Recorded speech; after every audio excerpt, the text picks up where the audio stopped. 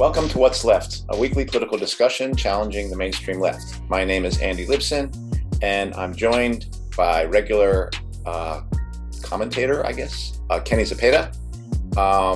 And as you can see, we're missing a few folks. Jessica is taking a break because she's got some family stuff.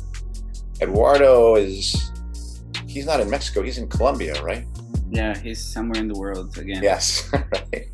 So it's just the two of us. So we're going to have a special episode, which we'll tell you about in a second. But first, I want to say we are online, or What's Left is online at what-s-left.webnode.com. You can find the link to our blog in the episode notes. Please subscribe, rate, review, turn on your notifications, and share your favorite episodes and jot down our information wherever you find this.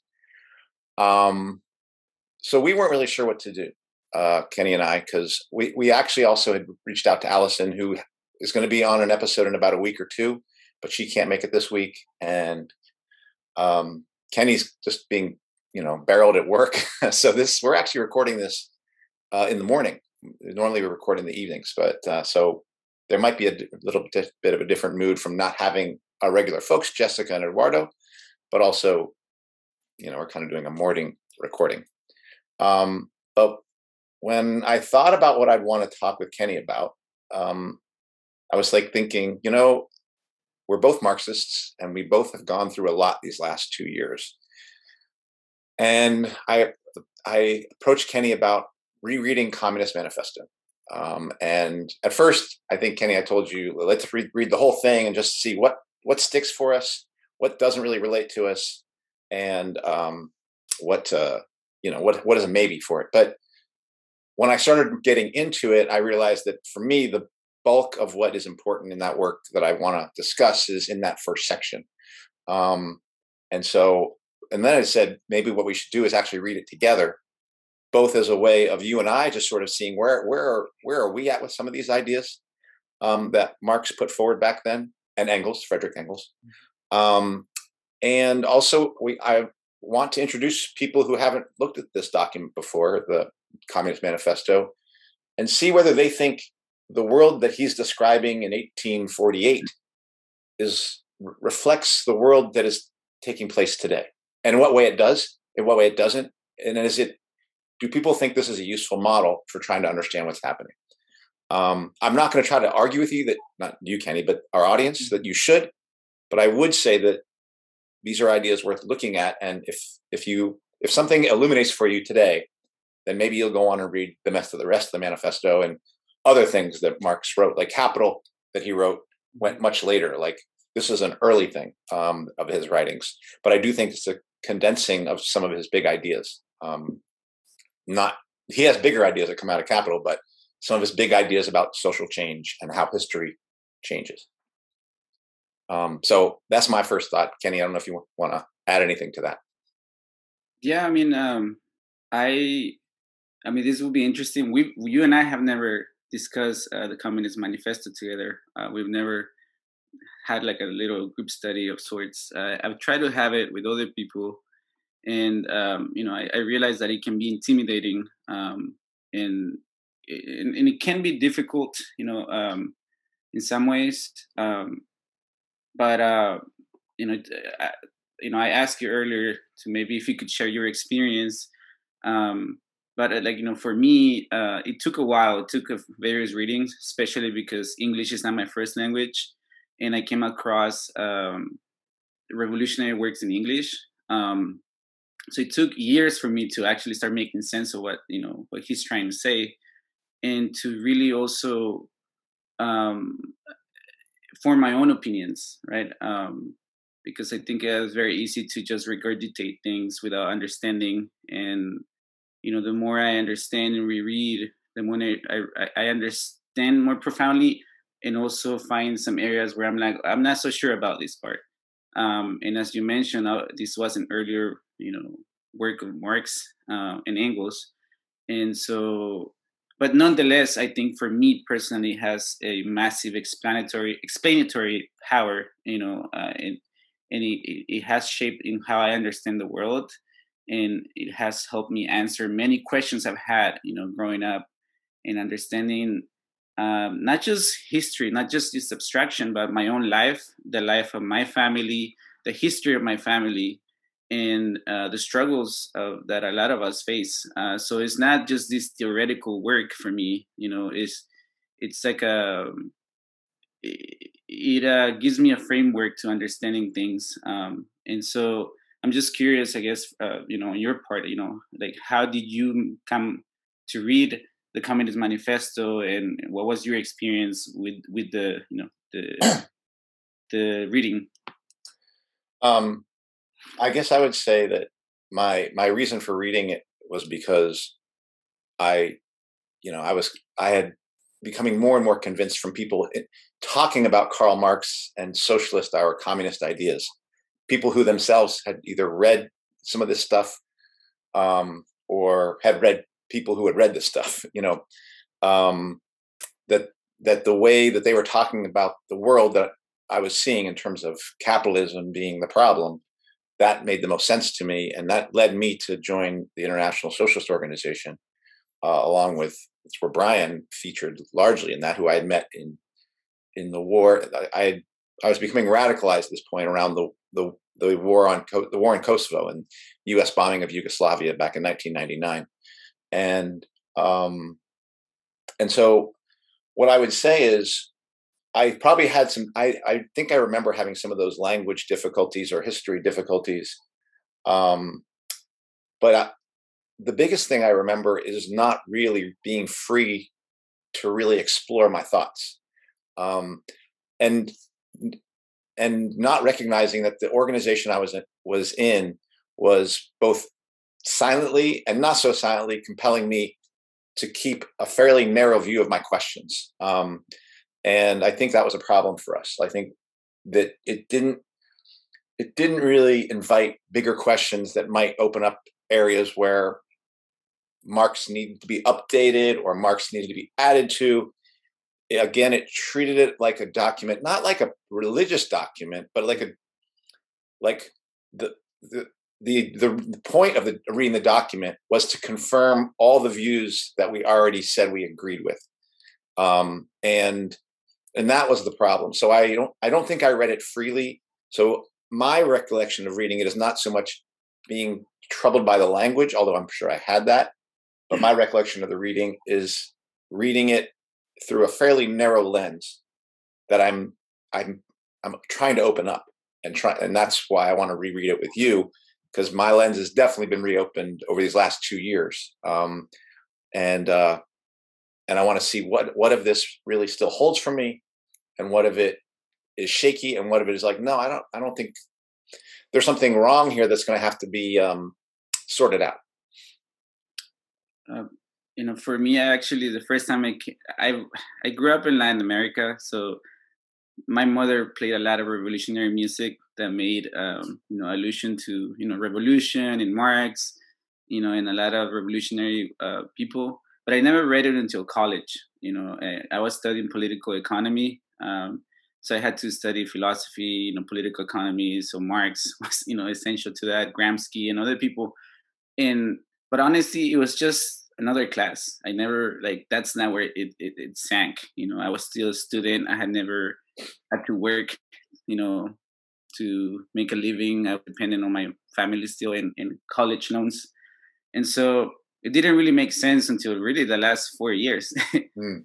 And I read it throughout the years, after I dropped out of college, but it started making sense. And I didn't have your experience of reading in an institution. When I was in an institution, I actually didn't care so much. It didn't make sense at all, because again, they only grab an excerpt and then they, try to, I guess, compare it to other, philosophers. But that is a very curated view of the work. In and so yeah, so I guess I've read it on my own, and and that's kind of my experience. But yeah. Yeah, so let's go ahead and get started, and let's see how far we get. So we're reading this from the Marxist Internet Archive, MIA, and you can see it was written in 1847, published in 1848. Um, and I'm going to start with some parts from the preface. There's a preamble that's about the Europe. A specter is haunting Europe. We're going to skip that, and we're going to spend all our time on this section: bourgeoisie and proletarians, and section 2, proletarians and communists. We won't get into that in section 3, socialist and communist literature. In section 4, positions of the communists in relation to the various existing opposition parties. We're not touching any of that stuff. And if people want to, they can read it. So let's start with the parts of the preface I thought were interesting. First, this was the first preface written in 1872. What is that, 20 years later? And these are all written by Engels. And he writes, the Communist League, an international association of workers, which could, of course, be only a secret one, under conditions obtained at the time, commissioned us, the undersigned, at the Congress held in London in November 1847 to write for publication a detailed theoretical and practical program for the party. Such was the origin of the following manifesto, manuscript of which traveled to London to be printed a few weeks before the February French Revolution in 1848. So this is the second part I thought was interesting from that. However much that state of things may have altered during the last 25 years, the general principles laid down in the manifesto are, on the whole, as correct today as ever. Here and there, some detail might be improved. The practical applications of the principles will depend, as the manifesto itself states, everywhere and at all times on the historical conditions for the time being existing. And for that reason, no special stress is laid on the revolutionary measures proposed at the end of section 2. That's another reason why we're skipping section 2, is it gets into how communists should organize in some ways and around what ideas communists should organize. So he's saying here that, that could change. That passage would, in many respects, be very differently worded today. And he's talking in 1872. In view of the gigantic strides of modern industry since 1848 and the accompanying improved and extended organization of the working class, in view of the practical experience gained, first in the February Revolution and then still more in the Paris Commune, where the proletariat for the first time held political power for 2 months, this program has in some details been antiquated. One thing especially was proved by the Commune, that the working class cannot simply lay hold of the ready-made state machinery and wield it for its own purposes. He says more about that in something he wrote about the Civil War in France. That's where he says, you can't just wield the state, you have to smash the state and form an entirely new one. You want to say anything about this? Yeah, I mean, I didn't read the preface, but it shows. Do you know who wrote the preface? Like, was it both Marx and Engels? Or no? That I'm pretty sure that was Engels. Let me check again. Oh no, those are both Karl Marx and Engels wrote that preface. Both of them. Oh, that's pretty interesting. Well, I think it accounts for some of the doubts I had, in terms of, as like being deterministic, or like saying that some things are inevitable, because as we've seen now, I think the Communist Manifesto, as we read it, is very good at talking about the fundamentals of capitalism, how it fundamentally works, not so much as to how we can fight it. Yes, that the working class is the revolutionary class, the only class that can pose a threat to this system and this and so, but I'm glad that that's there. I actually had not read that part, because I do think it acknowledges that situations change, and history is a fluid thing, and it's been 174 years since that was written, and there hasn't been any long-term successful revolution. And so, that is something we have to face and consider, because there are some people who read this as again, as I think a religious document, as it's a foreshadowing of things, and I don't think it's inevitable that revolution will happen. And so, even that last quote where it says that that we can basically, the working class can't just grab the machinery of the state and use it for its own purposes. It also makes me think of this technology, right? These systems of censorship and that we've acknowledged, or we've had a change of heart, I think, throughout the last 2 years, in seeing how is those are massive tools of oppression, and that actually impede any sort of organized working class to take power. It actually it works against us, and so for me, it's not just about like the like the military, the legal frameworks, the political framework. It's everything. And it shows a lot of foresight on their part. And I think Rosa Luxemburg also talked about that. We have to make do with the tools and conditions of our time. And so it's just for me it stands out for that reason. Yeah, and that's why I picked it, because I felt like, Mm. all right, they're willing to put open up some space, a lot of space for there might be some changes here needed to, and that's a big one, is to going from thinking that, oh, we will take hold of the state versus no, we will have to smash the state. And I think a similar question lands for me about the means of production. Do we take hold of the means of production, or do we smash them? I, I think and I think there's some things in the first section that lead them to want to hold on to those means of production that I think are in partially in error, to some biases I feel like they have. But we'll get to that. Hopefully we'll get to that. All right.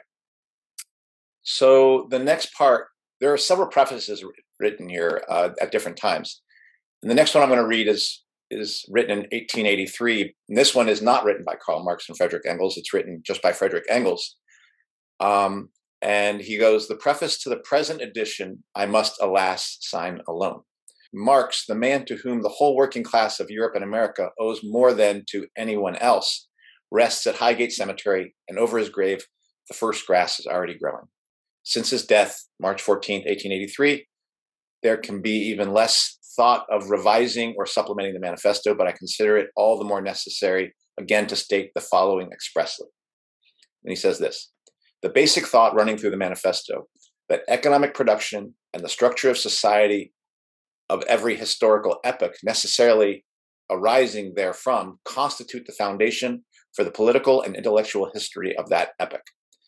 That consequently, ever since the dissolution of the primeval communal ownership of land, that would be primitive communism prior to class society, all history has been a history of class struggles, of struggles between exploited and exploiting, between dominated and dominating classes at various stages of social evolution.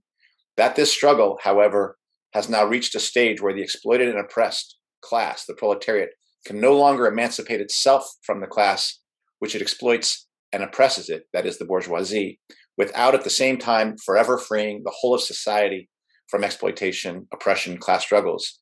This basic thought belongs solely and exclusively to Marx." Do you have anything to say about that? Maybe I can get to the last part. Yeah, I mean, it's obviously this is like it shows the human aspect of this. It's like there were Engels and Marx, and I think a lot of people maybe that are new to this don't realize the contributions of Engels, to this, and he was overshadowed a lot by Marx's name, um, but you know, I, I guess for me it's just want to remind that the people who write this stuff are people, who experience things and go through stuff. Marx himself, like basically died in poverty, as far as I understand. And and and yet I just find something uh, like it's glamorized that people who do this work, who make these contributions, like they're in a privileged position, and but there is a cost, there is a price to be paid, to speak the truth, and so I guess what I'm trying to say is that I want to remind that these are people, these were people, they're not just historical figures that lived in history that should live behind a pedestal, and they were people that observed stuff, that they didn't invent anything, like other people have observed similar things, but they don't have the same recognition. And this also makes me think, because a lot of times people in my circles tend to dismiss Marx and Engels, because it's a white thing. They say, that this was created by white people, and I just want to tell those people that this is not a white thing. Like a lot of, for example, I don't want to pretend that I'm a intellectual giant, but I've come to a lot of conclusions on my own, and I found it in Marx. Oh, he said that too. And I'm not trying to be arrogant. It's just I want to recognize my own intellectual power. That if anything, Marx and Engels for me synthesized the ideas that I already had, the question, and gave answers to some questions that I had. And I personally have moved away from completely repeating what they say. I just see it as an opinion, from humans that wrote this thing. Because otherwise we're looking at a situation where it's like reading the Bible, right? From certain people, that is the word of God. And to me, it's like I would encourage people to not read it that way, to not read it with reverence, to actually question and critique this, because they were human, and they also were not completely right in things, and yet this work is powerful in explaining the world 174 years later. um, and so that's kind of what I wanted to say about that. And also, do you mind putting up the reading again? Yeah. Oh yeah, and then the last part of that paragraph, what it says, the proletariat can no longer emancipate itself from the class which exploits and oppresses it, the bourgeoisie, without at the same time forever freeing the whole society from exploitation, oppression, class struggles. This basic thought belongs solely and exclusively to Marx. So that just reminds me again that this is a very all-encompassing effort. That is not a single issue thing. It's not just about politics. This is about community. This is about the human experience. This is about standing up for everyone and anyone who's oppressed, and exploited. In like this is about sexism and racism, and all the isms, right? That and so if you're not in it for the whole cake, then we're not gonna get there. If we don't address those issues, we can't claim a successful revolution, right? Because there is examples in history where like in Cuba, where they oppress homosexuals, and they send them to camps, and Mm-hmm. that is not a revolution that I want to be part of. That is not a socialist communist revolution for me. That is complete. If you're nitpicking, what parts are you're going to deal with? Yeah, and I think what was also the reason I wanted to read that one paragraph you said about, like, here's my I I appreciated Engels attempting to synthesize. Okay, here's the core of what you're about to read. Here's the core that remains true for us, and he's speaking for himself and Marx, who was dead at this point. And the idea that all of society is ultimately organized around how it produces things, economic production, and out of that comes the political spheres, the social spheres, the cultural spheres. That's an argument that they're making, but that is something they're putting forward, and also an attempt to say that if we're going to understand, if we're going to, because he exists as revolutionaries, they existed among a sea of revolutionaries. They speak about those other revolutionaries, I think, in section 3, who had different ideas about how capitalism was messed up, including the feudal aristocracy he was talking about, who was talking about how bad capitalism was because capitalism was eating their lunch. So they were gonna like hate on it as well. And he talks about some of those folks. But then there were people like the Fourier people and Owenites who were trying to make capitalism work in a factory. He describes as against capitalism and being socialist, but utopian, because they're all trying to stop capitalism, take capitalism down. But what Marx is saying is he's saying, and Engels, is there's a science, and there's a reason why human history has changed, and they identified the engine for human history as the the the fight, the contending war between contending classes, basically, and that is the motor force of history. So if you're going to try to understand how to change history now, you have to understand what those class divisions are today and look at that oppressed class or classes and work from there about how will this class take power. And again, he's saying the one novel thing is because previously there had been oppressed classes. The bourgeoisie was an oppressed class under the aristocracy, but they were a minority class when they took power, and they weren't going to seize power and turn feudalism into capitalism to benefit everyone. They might have used language to say they're benefiting everyone, but it was a revolution for them and for their interests, not for the interest of all of humanity. And this is another theory that they're stating, which is that this next revolution, if it's going to happen, is going to be one that is going to be done by the majority of people, and specifically going to be led by the working class. And this is a theory that's underwriting the manifesto, and I think it's underwritten in Capital as well. And the last thing I want to cite from the preface was this one that he wrote. Let's see, this one came in 1888, 5 years later. I thought this was interesting. So he talks again about, he synthesizes in this preface what's at the core of the manifesto, but he adds this.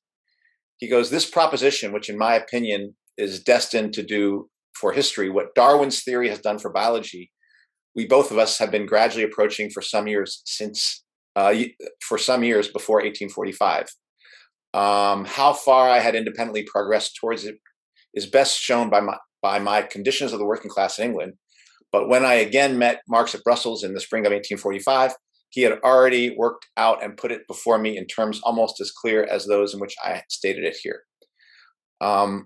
And the reason I wanted to bring that up is because of the mention of Darwin and science, and that they saw the same way that Darwin and materialism and scientific materialism that would allow the capitalists and the bourgeoisie and the working class to make predictions about, if we do this, then this will happen, about the world around them in terms of shaping the environment.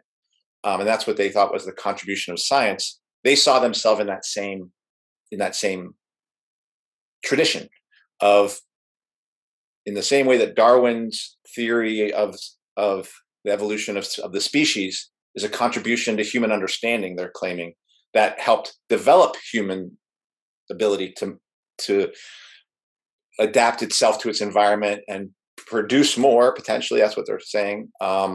Then they see that they put their contribution in that same history. And that's interesting to me, because science right now I'm in a very interesting place in my own mind with regards to science, and its contribution. And of course, the means of production and their contribution to a future society. So I don't know what to say about that, but I felt like I wanted to note it, because I think in their show is shown some of the optimism of, like, look, we can know all this stuff, but I think as we've talked about in the Diego Rivera episodes, there are some perils to all of that as well, that in some ways I don't think are acknowledged by Engels and Marx, and that you're going to see repeated, I think, in the Communist Manifesto when they talk about developing society versus old society. So I don't know, Kenny, what would you say about that? Well, similarly to you, my relationship to science has shifted, and like I don't see it that different than I see religion, like as a belief system, especially now. And I mean, I do think that at the time, like, because that was remnants of the Enlightenment, right? Like Yeah. and so there was this emphasis on empiricism, right, and measuring things and observing things and forming theories to understand the world. And again, it's still a theory; it's an observation. It's not. I have a problem with determining the future. Like I appreciate the trying to understand what's happening, right, and why, but not in terms of like I guess, organizing a society. I think that that process has to be more organic, and and it's going to involve people that have never read Marx, and they will never read Marx, and or don't have that approach, and then I have other ways, types of knowledge, and so I do think there is like, this reflects a little bit of the arrogance of the time, of the arrogance of science, of Western science. Um, and so again, I appreciate the descriptive, explanatory power, not so much the deterministic or inevitability of things to happen, because I do believe things can shift. You know, and so that's what I'll say. Like I look at, because I have been that person who has claimed Marxism as a science, um, and I'm rethinking that. Yeah, and I think my own sense is if I reject all of science, then I Hmm. have to reject Marxism out of hand. Then any of these descriptors are of no meaning and of no help for humanity. Um, so I don't go that far. But I do think that the things that Marx is trying to do and Engels are trying to do here are the same thing that, like when you have laws of motion that allow you to determine where a projectile is going to land. Of course, of course that can be put to all sorts of uses. And unfortunately, many of the uses that come to my mind are all war making, if you will. But I'm sure there's not the only other use, but that's the point of the science. The point of the science is to understand the world so that you can make predictions about, if I do this, then this is what will happen, and therefore maybe I could then do this thing. I could make this thing and then shape my environment in a particular way based on certain predictive patterns that come out of these theories of science. So that's what's going on here. And if I reject all of that, then I have to then say, well, there's no point in talking about society in terms of classes and things like that. But I don't. But I will say that I exist in a kind of like resonant state. Resonance in chemistry is like something that takes two shapes, but is never in one of Yeah, those two. It can be three shapes even. yeah, It's never in either of those. It exists in all of them at the same time and sort of vacillates between those. So I feel like my relationship with science has gone from firmly over here to not all the way rejecting it. It's in some transitory, vibrating state with not sure what of it I want to hold on to and what part of it I want to reject.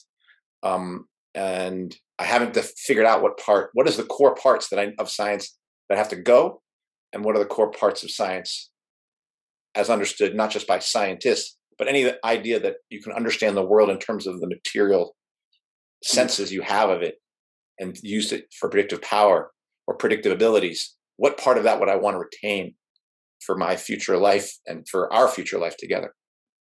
yeah. I mean, yeah, I just have a complicated relationship with science right now too. I just think, in past like revolutionary Marxist quote unquote movements, especially having gone through the pandemic and the vaccine, mandate, coercion, the shutdowns, like I see similarities in past like Marxist experiments, and so I you know that's why I don't that's why I insist on not seeing this as, with respect, I guess. You have to criticize it, you have to attack it, you have to have your questions and opinions. It's not an absolute thing, because otherwise we're doing the same thing that we're trying to fight, in a way. And that's why I see why people reject or have a visceral reaction when they hear Marxism, communism, because I think there is substance to that feeling, because again, in the name of science, right? Like they made experiments that have been oppressive, and so we have to acknowledge that too. And but that's why it's important that individuals read this on their own and make their own opinions, and contribute, and have the courage to contribute to a conversation. Yeah. Yeah. All right. So let's get started, I guess. All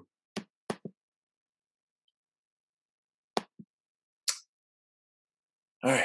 So here's chapter one: bourgeoisie and proletarians. The history of all hitherto existing society is the history of class struggle.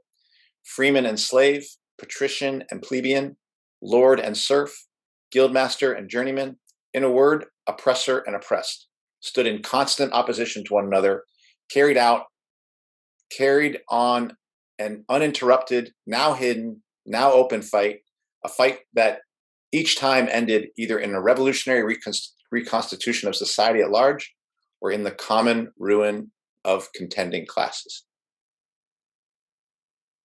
So, do you have nothing to say about that? Because I do. For me, it's again, I take this beyond like just Europe and European history, right? Because again, a lot of people think that this is only applies to that, but I think of the Inca Empire, the Mayan Empire, African empires. People tend to dismiss that, and like a lot of people that I at least interact with or have a weird understanding of history that actually dehumanizes these cultures because they also had classes, and I remember who said this, but there is a common pattern, right? In civilizations that collapsed, it was a disconnect of the ruling class and the people that were governed. And people want to portray indigenous people as this peaceful, blah blah blah. No, it was empires. They conquered people. And so to me, this excerpt speaks to that too. That this was present in those societies too. Yeah, and I would say again, since I've already read the preface, that first line, I mean, that first line here, the history of all hitherto existing societies, the history of class struggles, that is probably the most important line in here because that's the thesis under which is everything exists, as to how they're going to use identifying the classes and the relationship of those classes to understand how society might be changed. But I also found this last line, I've always remembered it. First of all, that the class struggle is not just always you can see it. It's a hidden at times. It's an open fight, but it's always existing. That struggle is always existing, whether or not you see it, because they're saying the classes are not just different, but in opposition to one another. So they're always in tension with one another, and that energy of that tension is what moves history forward. But and this I really think is so important. That fight ends either in revolutionary reconstitution of society at large or the common ruin of contending classes. I don't know how you could be any more clear that it is not inevitable that this ends well. That's going to be contradicted by the time we reach the bottom. If we get to the bottom of this, you will see that he says it's inevitable that the working class will win. But that line is, to me, more true than what he's saying at the end. And maybe if we do get to that last part, this is what I think is real Marxism, is to basically say, look, our fate is not predetermined, and what we do matters to the outcome of humanity. Even if we can know what the levers for changing that are, how we use them and whether we use them make a difference.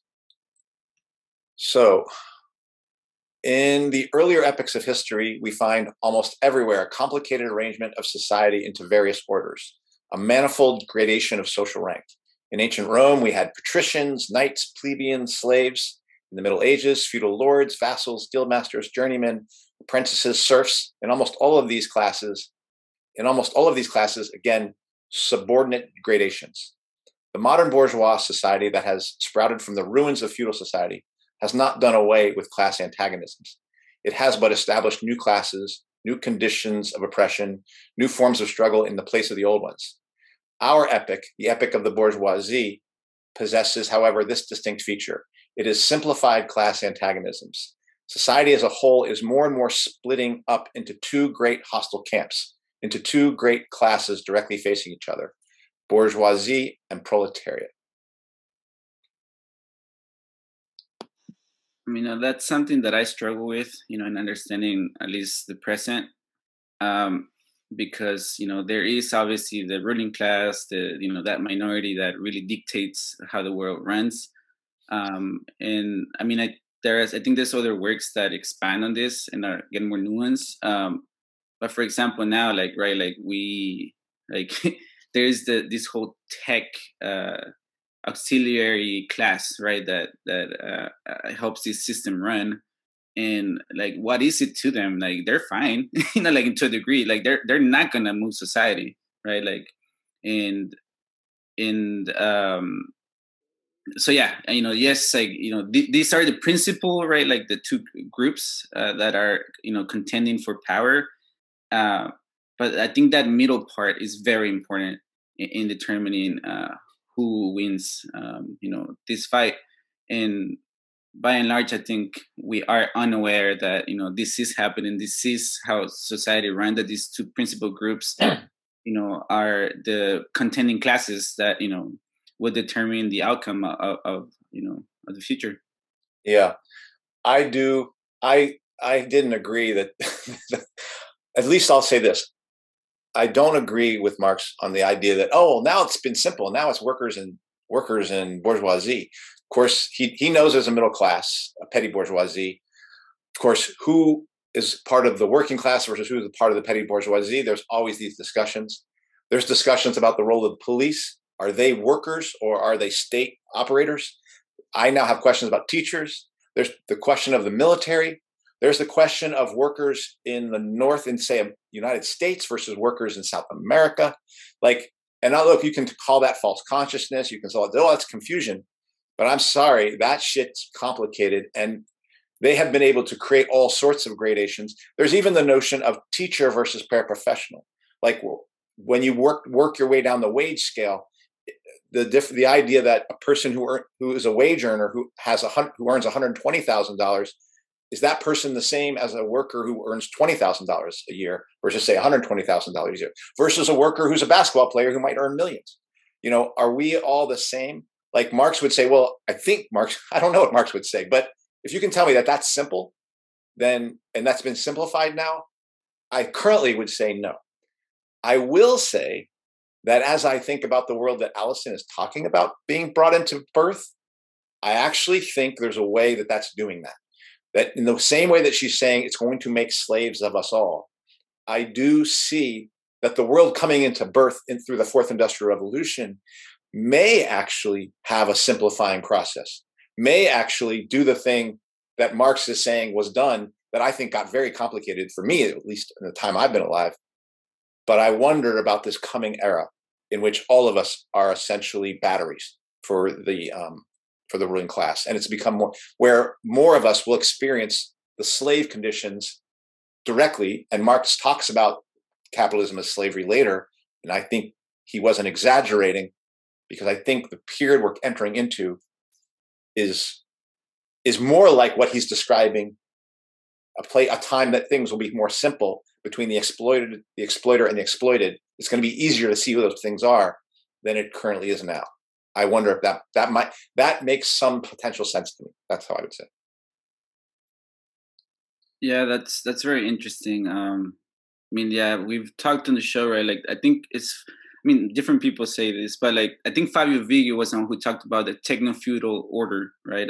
That's basically the term coined. And I mean, now that you mentioned that, it does make sense, because I do see more people being thrown into, the proletariat, like right now, every crisis, right?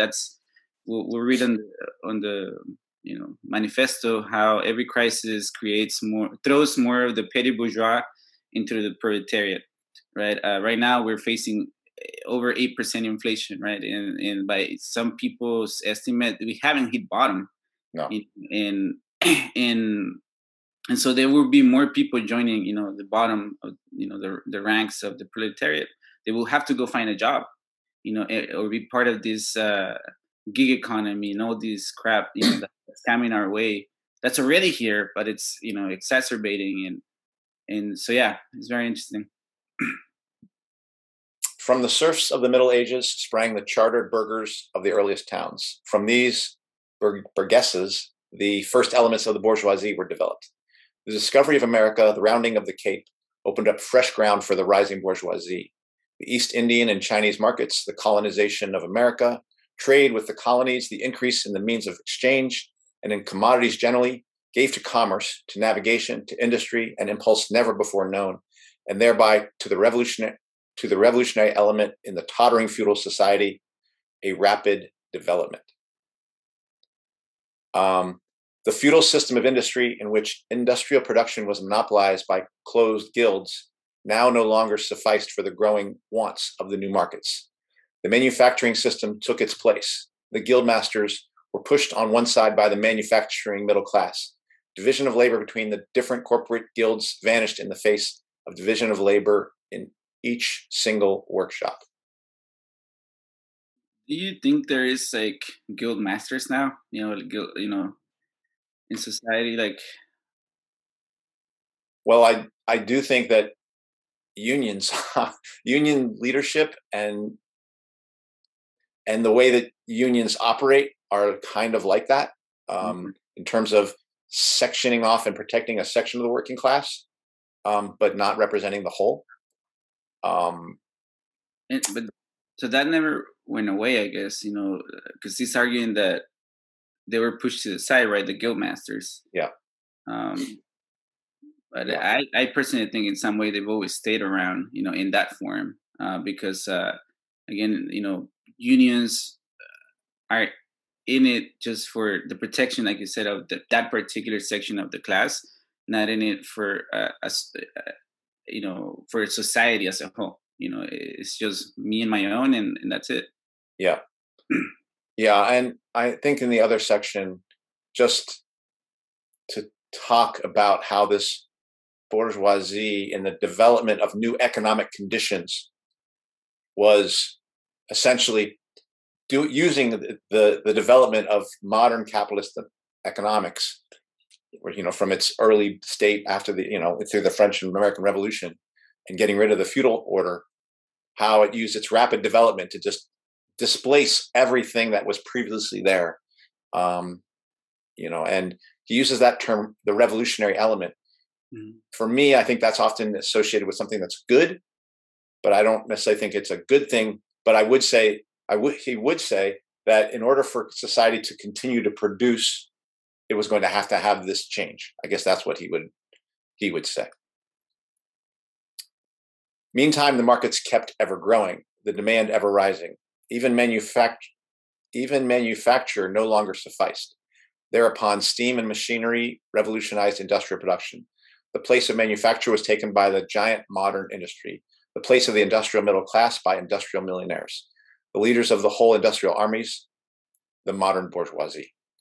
I feel like he's just describing a process that later gets discussed as like growing monopoly, growing concentration of wealth into fewer and fewer hands. Anything you want to say about that?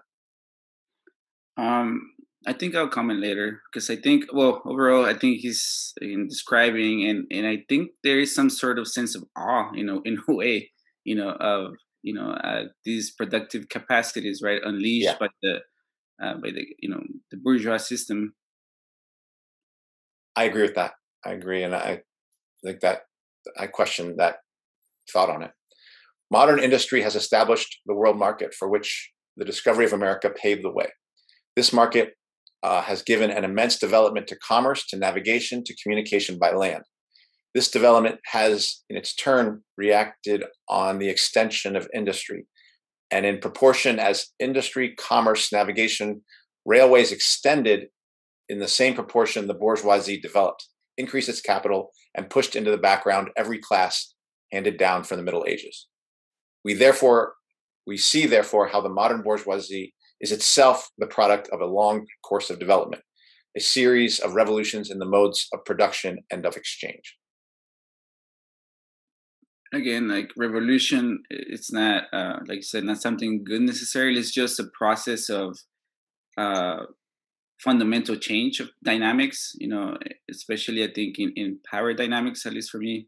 Yeah. Um, But what I do read in this is his notion that what capitalism is always changing the means of production, always changing it's and revolutionizing those means of production to extend itself in every sphere. Right now, he says communication by land. Obviously, now we do communication not just by land, but through the air as well, and into water, through the air, and in space. And so all these things have extended. And just because he talks about it in terms of the development of rail, I think he's talking about a dynamic that we ourselves are facing as we enter the fourth industrial revolution, like of an extension into new areas that the capitalists need to go in order to keep their boat afloat.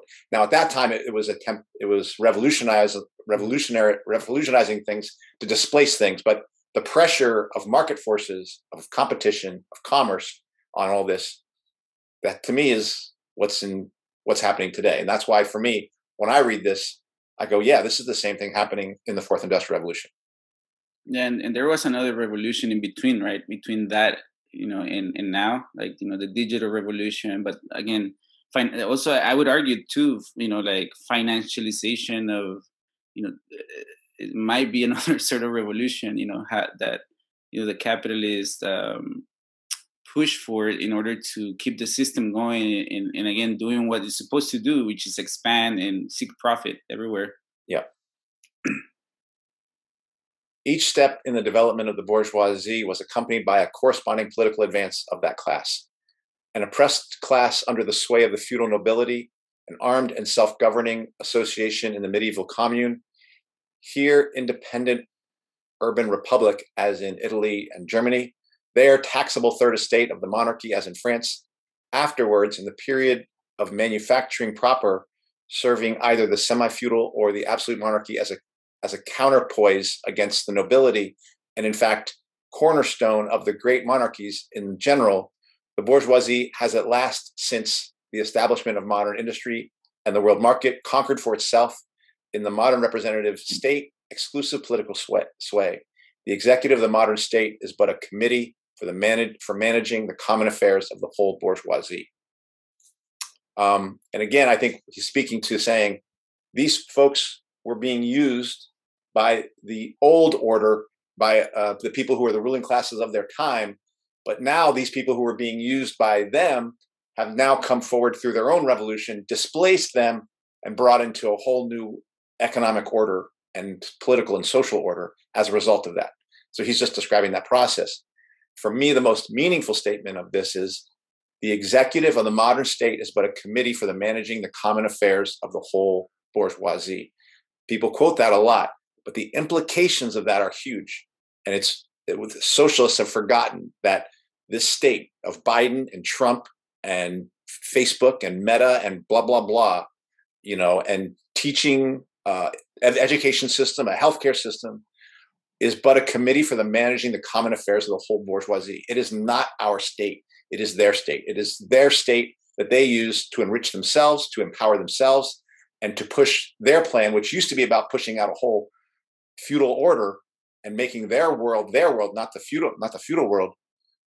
But now those folks are gone. And the only people they got to use their state to do is to keep all of us in check, and expand their power within it. So, like this line right here, the executive of the modern state is but a committee for the managing of the common affairs of the whole bourgeoisie. I don't know how any person who read the manifesto or calls himself a Marxist doesn't then look at what the state is doing with lockdowns and anything it's doing and say, that's just the fucking bourgeoisie. That's not from me. That's for the bourgeoisie. That's law right there. And like Marx doesn't come to that easily. He has to look through at history to get to understand that point. So I can't see how you can claim any Marxism and not understand how central that line is into understanding the current state, like our current state that we live in. Again, same. That's a quote that lives in my mind. In understanding that same thing. Why I don't vote. That's when I understood that. There's that. This is the reason why I also adhere to the notion that voting is actually surrendering ourselves to the system, right? Because but we are sold this notion by, again, bourgeois institutions like, the educational system to brainwash us into thinking that if we don't vote, then we're gonna get a shitty end, a shitter end than we already do. And so, yeah, and I agree with you. Like, that line actually changed my perspective on many things. Again, the educational system. I was thinking growing up in Guatemala, and how they made me, um, like, praise the flag and this and that, and I understand that historically, like, nationalism has had a role in fighting imperial forces, but it's still part of the same equation for me. Like, we often in Latin America, for example, celebrate, oh, our independence. You're celebrating the independence of the bourgeois class, of your country. You're not. That's not independence for working people. You're still getting exploited. You're still getting, dictated. You don't have freedom. Because you don't have a say.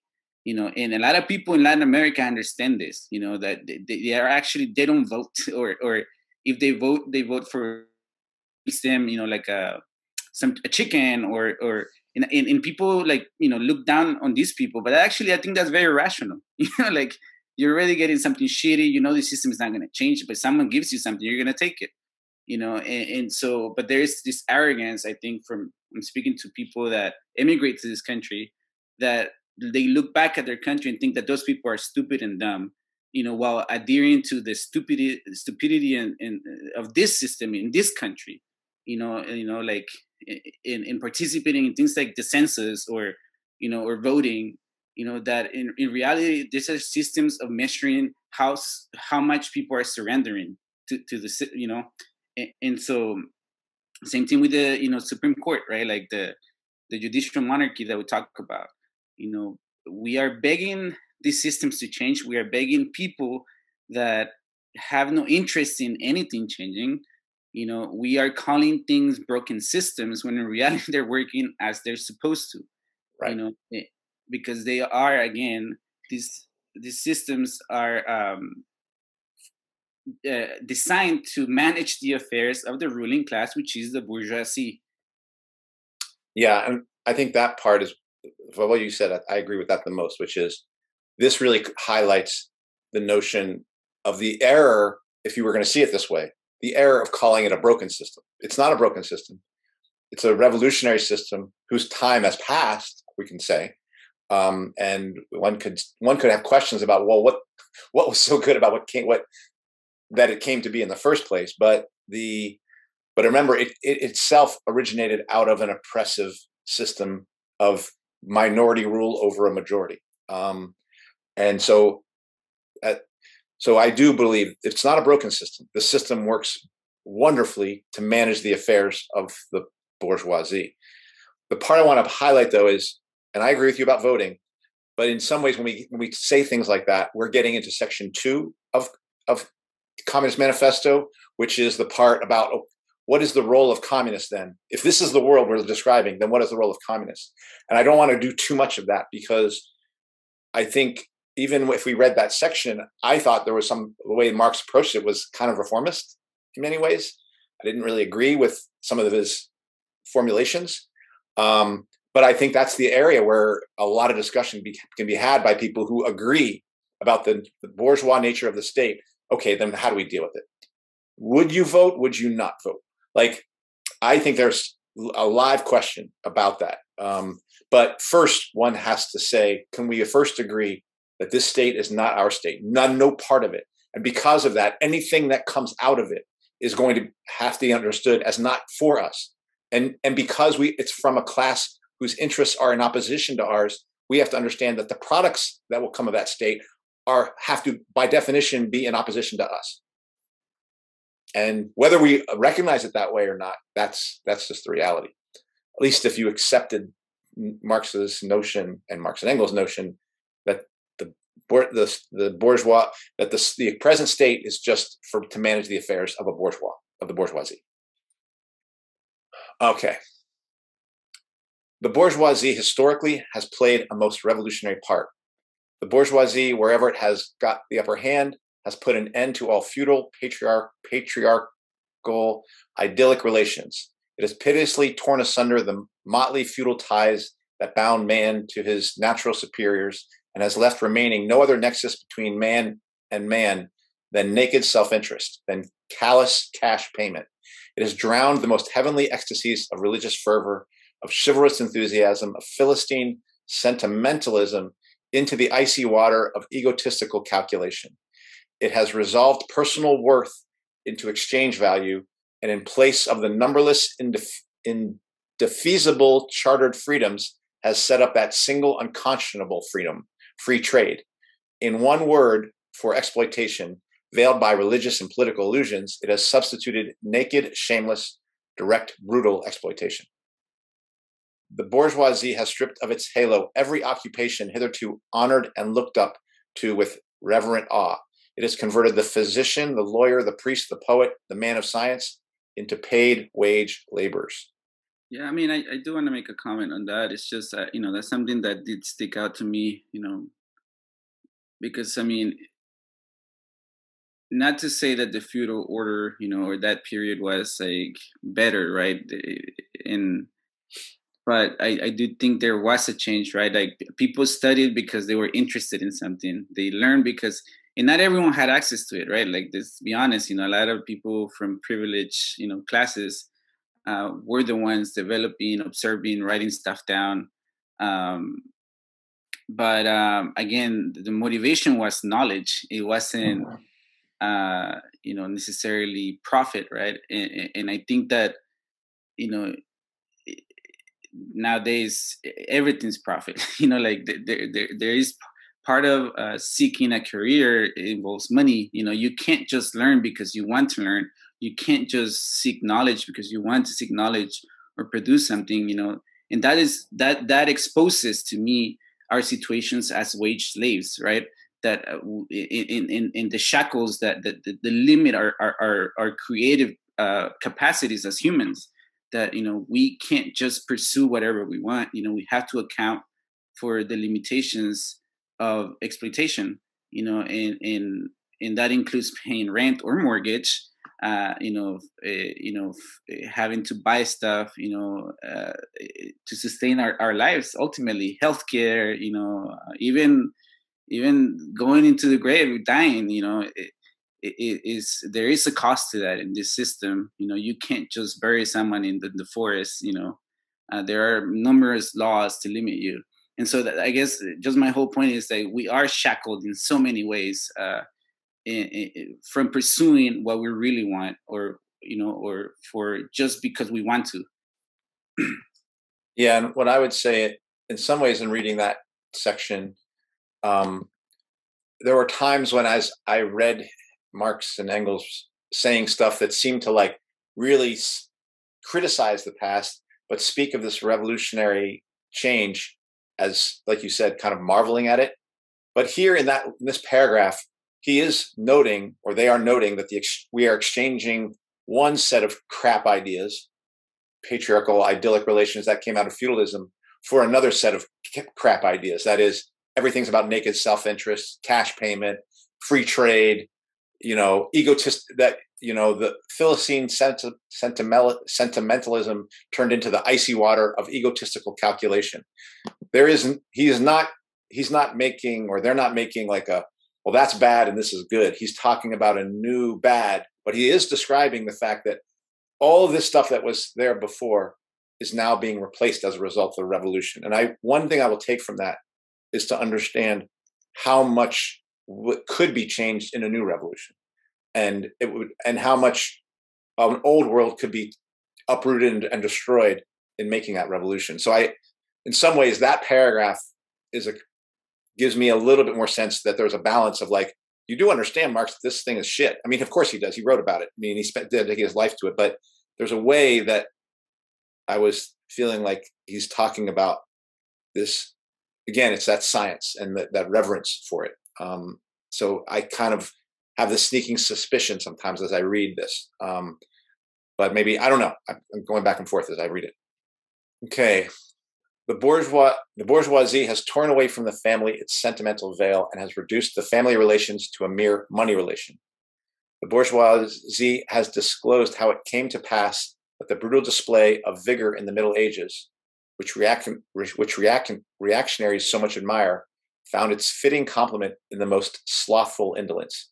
It has been the first to show that man's activity, it's been the first to show what man's activity can bring about. It has accomplished wonders far surpassing Egyptian pyramids, Roman aqueducts, and Gothic cathedrals. It has conducted expeditions that put in the shade all former exoduses of nations and crusades. I think he's straight up, making like looking at with wonder. I think I read it as like the capacity of humans to create. Um, you know, that again was brought about by the bourgeoisie. Hmm. But again, it's not. I take it that humans are capable of amazing things. Not because of the bourgeoisie, not because of capital, but because humans collectively can make wonderful things. Right. But in this kind of paragraph, I can read in it that the desire of socialists and communists to hold on to things that have been products of this era, Mhm. because look at what wonders we've produced. Do we really want to get rid of those wonders? And it's like, yeah, because those wonders underneath those one, I mean, I'm going to say maybe yes, because underneath those wonders was all cash exchange, icy, egotistical, whatever, what's that term? Egotistic calculation and free trade, and that's all that stuff was about. So I hear in these sorts of paragraphs the kind of pull that modern that the things that have been produced have for us saying, well, we've got to keep these, we've just got to use these in a better way, kind of thing. And yeah, but and I think that's the hard sell for some people you know to let go of some things, like some conveniences that if you want to change the world, you're gonna have to sacrifice some things, in society, destroy some stuff, build new things, and collectively, right? At least that's my hope. But um, Yeah, I mean, I think this word convenience has been often used over and over again. This convenience is what we'll give you this thing. It'll be convenient for communicate. It'll be convenient for, like, I'm just, but all the things that are sold to us that we're told that are going to be helpful to us, which are actually trapping us. That word convenience is often used. So I wonder if convenience should be the watchword for a future society. and I think this is part two. This is the stuff that we have to talk about and really like dissect and go through the stuff that's in our lives and see if it's really helpful for our Right. society, the one that we want to build. Because like you said, you're right. Like I think by and large we are clouded, and our vision is tainted. That we think we need some stuff that we don't really need, because we've been brainwashed, and and also not just brainwashed, but put in positions that that those things become part of our lives. Yeah. And so again, getting out of that situation will require a collective effort. Yeah. And that part of the relationship of us becoming trapped and imprisoned by commodities that we produce, um, is something he talks about more in Capital. And that's a feature of alienation and under capitalism as well. Okay. The bourgeoisie cannot exist without constantly revolutionizing the instruments of production and thereby the relations of production, and with them, the whole relations of society. Conservation of the old modes of production in unaltered form was, on the contrary, the first condition of existence for all earlier industrial classes. Constant revolutionizing of production, uninterrupted disturbance of all social conditions, everlasting uncertainty and agitation distinguish the bourgeois epoch from all earlier ones. All fixed, frozen, fast relations with the train of ancient and venerable prejudices and opinions are swept away. All new formed ones become antiquated before they can ossify. All that is solid melts into the air. All that is holy is profaned, and man is at last compelled to face with sober senses his real conditions of life and his relations with his kind. The need of a constantly expanding market for its products chases the bourgeoisie over the entire surface of the globe. It must nestle everywhere, settle everywhere, establish connections everywhere. uh That to me is a monster quote. Like, yeah. that to me is like, that is what's happening. Like, I know people think New World Order, secret plan, but it's important the way Marx is talking about it. First, there is no option. and the fact that it chases them around the globe, like the capitalists are compelled to do this. I know that you and I we're speaking the converted here because we both agree, but this is why both of us, I think, reject the New World Order way when they talk about, oh, there's a secret plan being held. It's like there's no secret plan. They are trapped in this system that forces them to revolutionize these things. So the kinds of changes that are being made, where I already read an article I was showing Brandy. There's 10 universities that are getting money from Meta to build metaversities. 10 of them, and they're talking about historically Black colleges and some of the colleges for Latino students and things like that. Like this is not just I don't believe this is about singularity. This is about efficiency, production, efficiency, profits, and yes, the growing organic composition of capital, the growing machinery that must be used that needs to displace humans. That's what it does in order to find those profits. That's what's happening. And then, right, that's one contradiction, that by displacing humans, you displace consumers. And so how do humans stay in the system that needs consumers? And so this is where, we've talked about, cryptocurrency or these systems of cash payments, or what was that article that Allison shared with us? The conditional cash transfers. Yeah. That we think will be in play in the future. Maybe, I don't know if it will be for everyone, but for a significant part of the population that will be dependent on the state. And Allison has made allusions to the history of slaves and natives, indigenous people in this country, right, that live in reservations, as a sort of example of what will be coming on our way. Will become more people will become wards of the state, and so essentially it's an evolution of mass incarceration for me. That you won't need buildings necessarily, especially with technologies like geofencing and this stuff.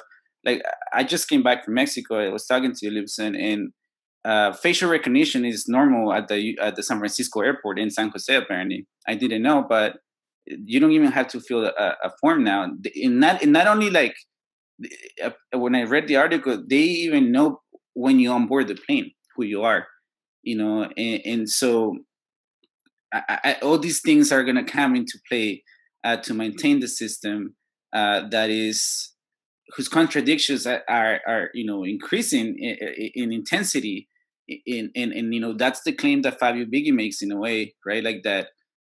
The shutdown of the global economy wasn't a shutdown to save lives. It was an economic crisis that was when they wanted to avert. And anybody, who says that these people are stupid is, really needs to rethink, because, like, for example, inflation, like, people, even Jimmy Dore, like, people that come to Jimmy Dore, they say that that the Federal Reserve don't know what they're doing, that they're stupid. And I'm like, no, they knew that inflation was going to happen as a result of all this. So they do have, some sort of, or at least they think they have a plan. I've been saying that, at least, that the inflation was going to eat us alive. It's happening. It's going to continue to be here. And they know it. They know that it's not going to create an uprising, because COVID proved that. Because, like, and this is something that's different in other countries, at least in my experience, that in other countries, a rise in the, or like a price of the bus fare, people will fucking go to hell, and, like, they will rise up against the government. But I think there's something particular in this country where people are completely brainwashed into accepting, this pillage that's been happening, especially over the last 2 years. If we really see this through an economic lens, right? Like, there's been a massive theft. Well, we're paying, high. Our purchasing power just decreased by 8%. And so we are all poor. Especially the people at the bottom, while the asset owning class is, it's gaining more value to their wealth. But I guess, can you go back to the article? Yeah. And so, yeah, so we talked about, all this technology expansion. we think that data mining, right? We talked about that before as a new areas that the capitalist system is expanding to exploit, because they run out of geographical space. The whole world is connected in this global system, so there has to be some sort of revolutionary thing, and I think this is where the data economy is about. That they're attempting to continue to perpetuate this system and solve those contradictions of pillaging workers while wanting to maintain consumers. They're gonna have to create other forms, and that's what, again, I think we're gonna be more tracked, and we're gonna become more dependent on handouts from the state.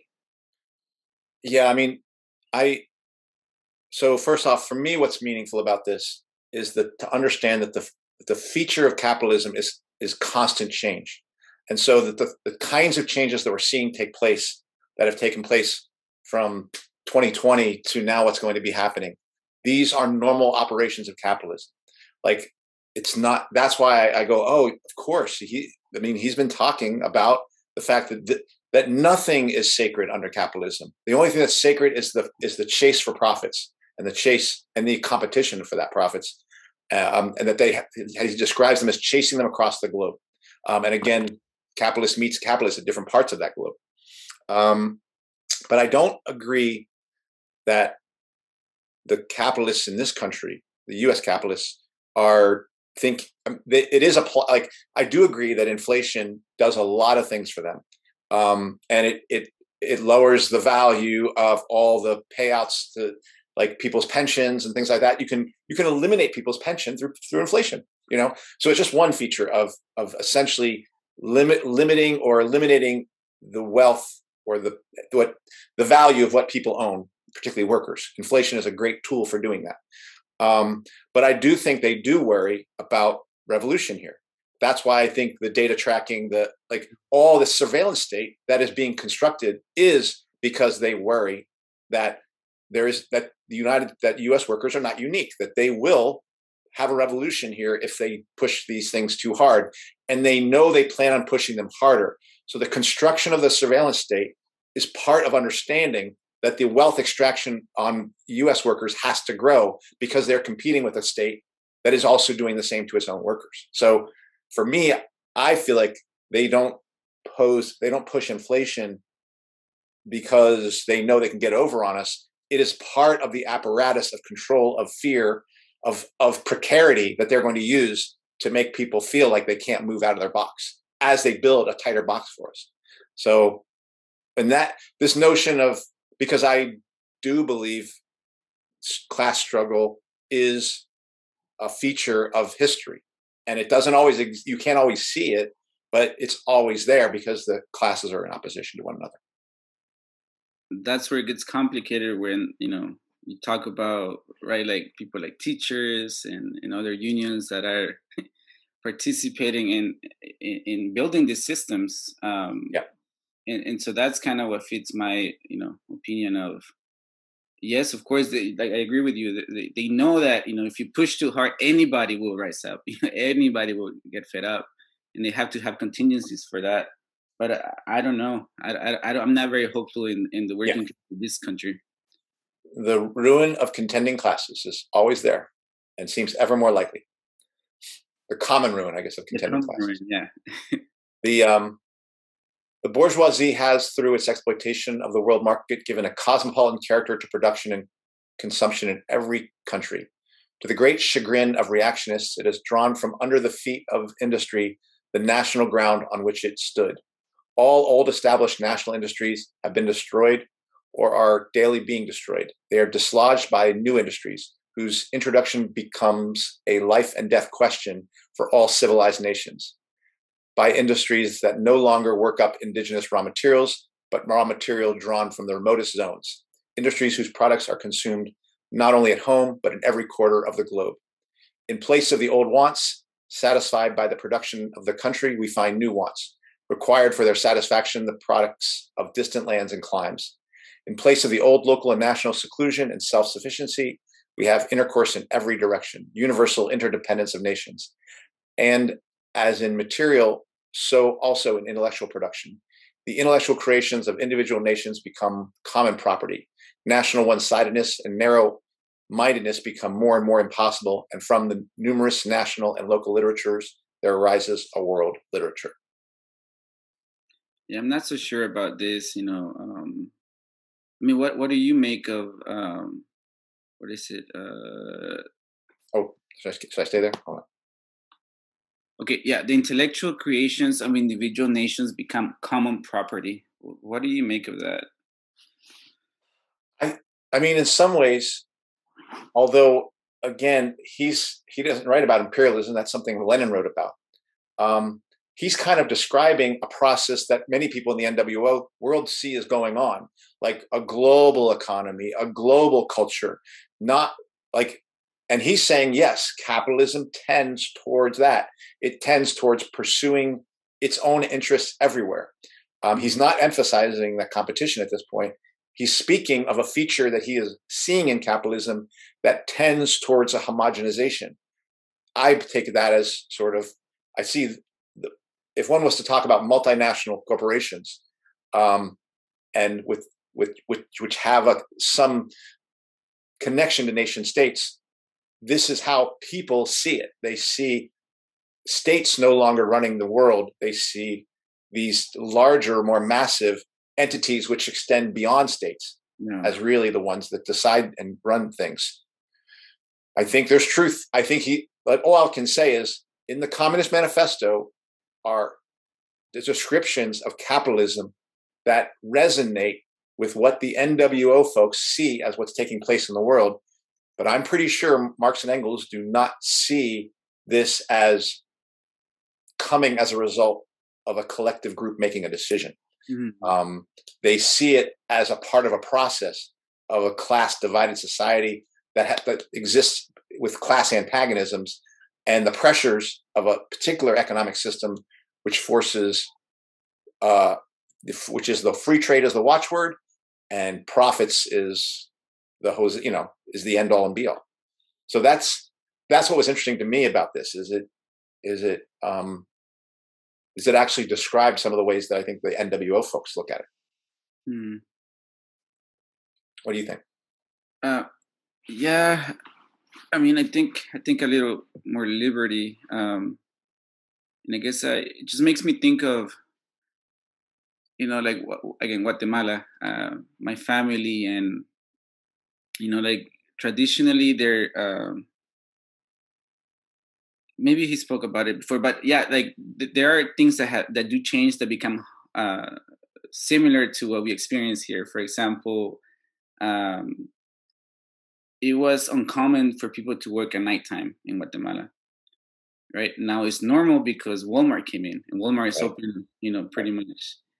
And also, it was uncommon to eat Little Caesars, pizza, and now it's common over Yeah. there because it's present over there, Yeah. Pizza Hut, and blah blah blah.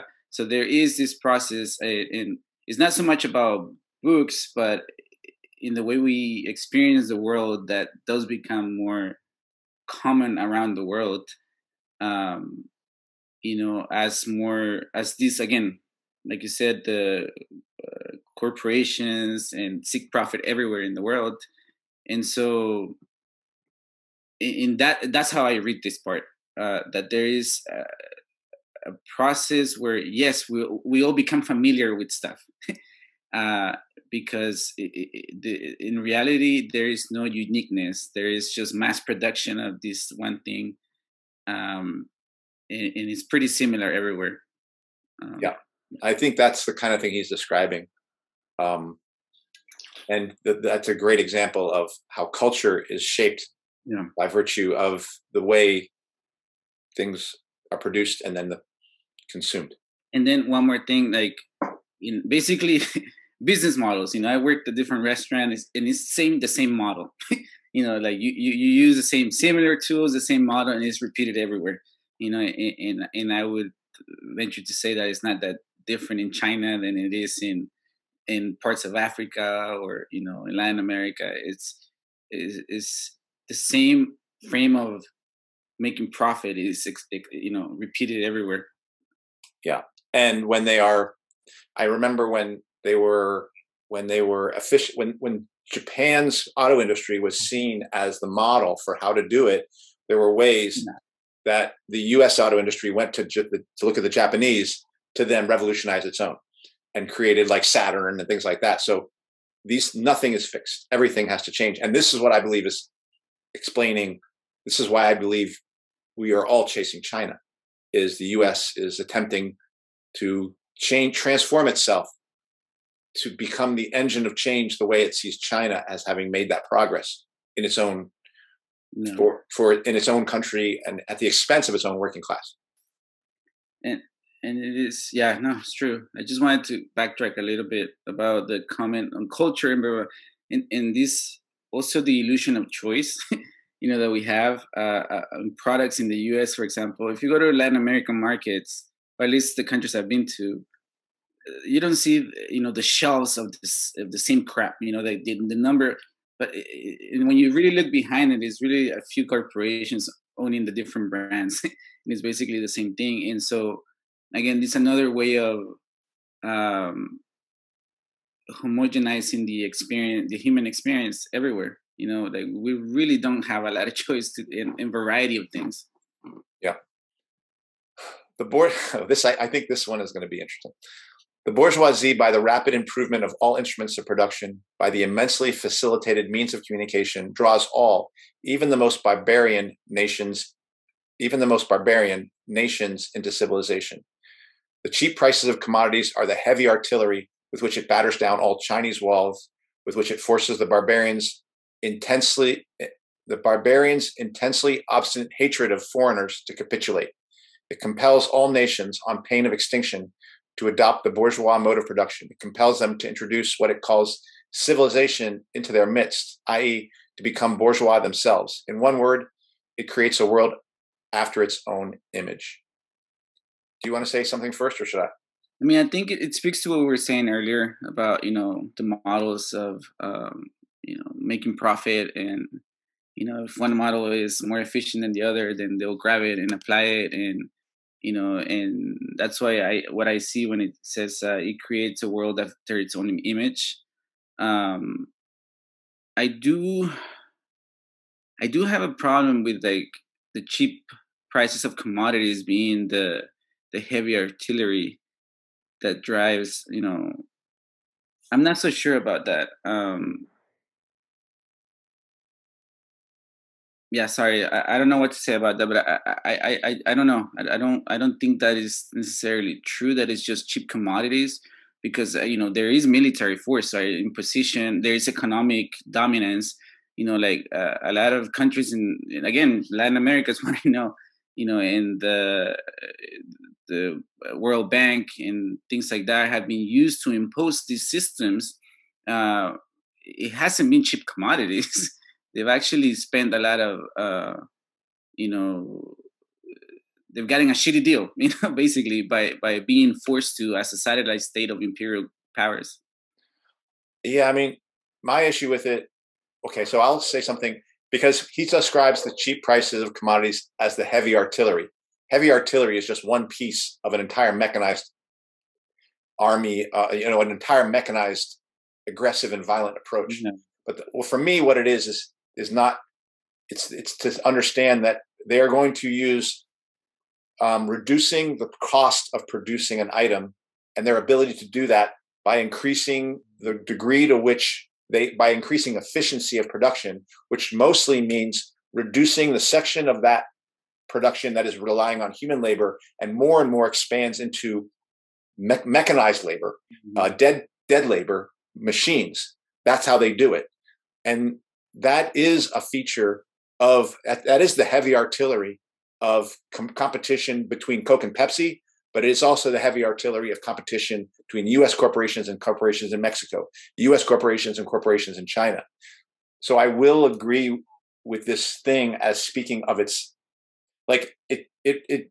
What I like about it is it locates in it the violence of this process. It's not cheap prices Yeah. so that it can help the consumer. It's about breaking down your opponent and defeating them in war. Yeah. Okay. The part I don't like is, and I understand that maybe it's ironic, the barbarian versus the civilization, But I just don't I don't trust that.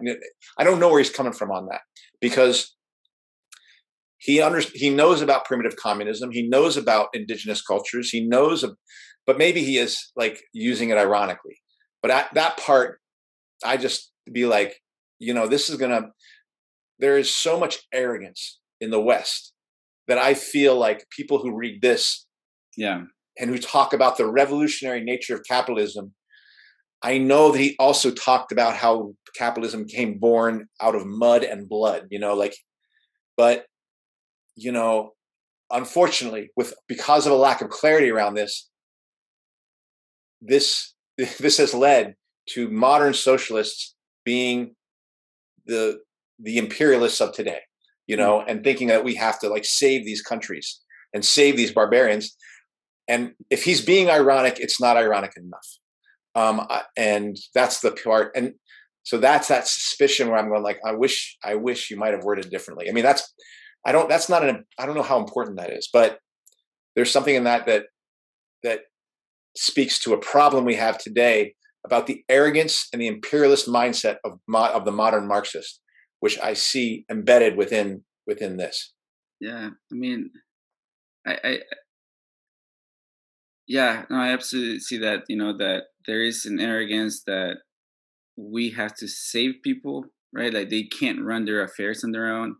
That's why I have an issue with um, kind of projecting our struggle here because our struggle here is unique to us. Well, and at the same time, I read this. He goes, it compels them to introduce what it calls civilization into their midst, to become bourgeois themselves. In one word, it creates a world after its own image. So to me, that I guess that's fairly clear. Like he's using civilization ironically, when he says because he is not happy with the state of affairs on the globe at this point. But it's just it's weird. I don't think these are important. I don't know. I don't know what's important about what I'm saying, but I But wonder. it's unsettling, I see that. Yeah. The bourgeoisie has subjected the country to the rule of the towns. It has created enormous cities, has greatly increased the urban population as compared with the rural, and has thus rescued a considerable part of the population from, from the idiocy of rural life. See, I know this is where I had a problem. Just as it had made the country dependent on the towns, so it had made barbarian and semi barbarian countries dependent on the civilized ones. Nations of peasants on nations of bourgeoisie, the East on the West. Okay, well, you know, the idiocy of the rural life. And now I recognize there's a later part where there's a preface where Marx and Engels start to think that the countryside is maybe where the revolution will happen in Russia.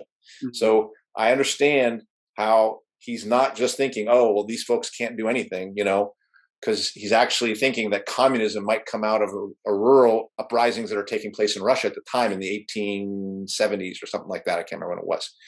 But man, dude, like this is Diego Rivera conception of of you know capitalism. That it look what it's done to civilize us in some ways, Yeah. and talking about its revolutionary character as if we may not have to destroy these things that have come with it. You know, and so that's just a question for me. Should I keep this up here? Yeah.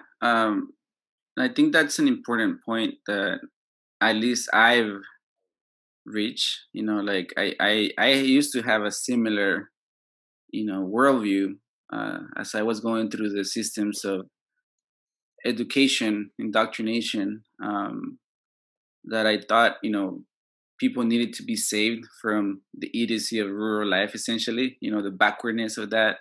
That was my attitude. But, you know, and now I actually see that as more valuable to keep our humanity, Yeah.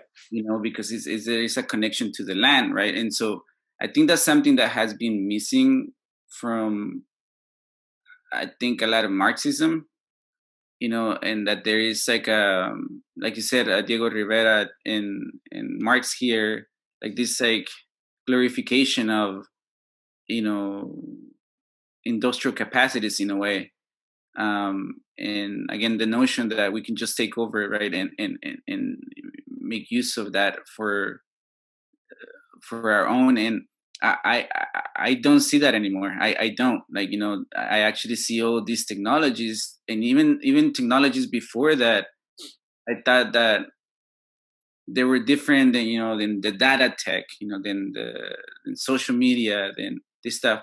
Even a lot of that stuff is not necessary. Like cars, and you know and and living in cities.